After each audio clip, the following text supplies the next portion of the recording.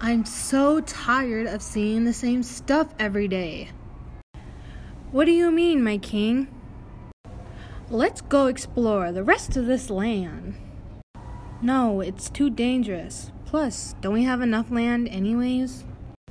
No, this is not enough. I want more. If you won't help me, I'll find someone else who will. The people here aren't going to agree with you. We would rather stay somewhere where we're familiar with our own land. We don't want to go somewhere that's not discovered or explored or anything. It's like really dangerous. That's fine. I can reach out to the West and ask them to support me.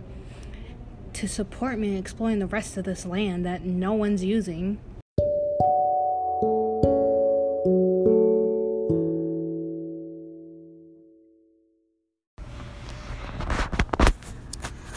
Of course we will help you, but you have to let us have some control on what happens there when you find the new land. That's totally fine. I can do that for you. Thank you. Finally, someone understands what it's like to explore different land. Like, we just need more.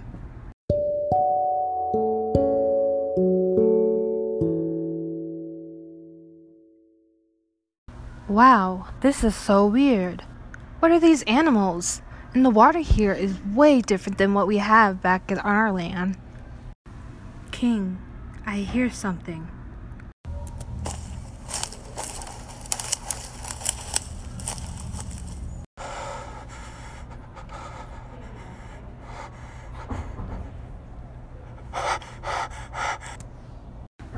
Oh my God, what is that?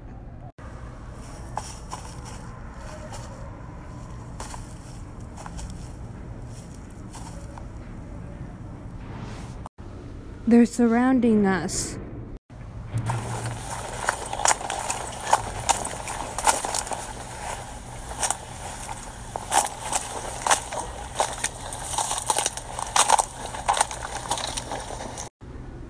Why are you just standing there? Run!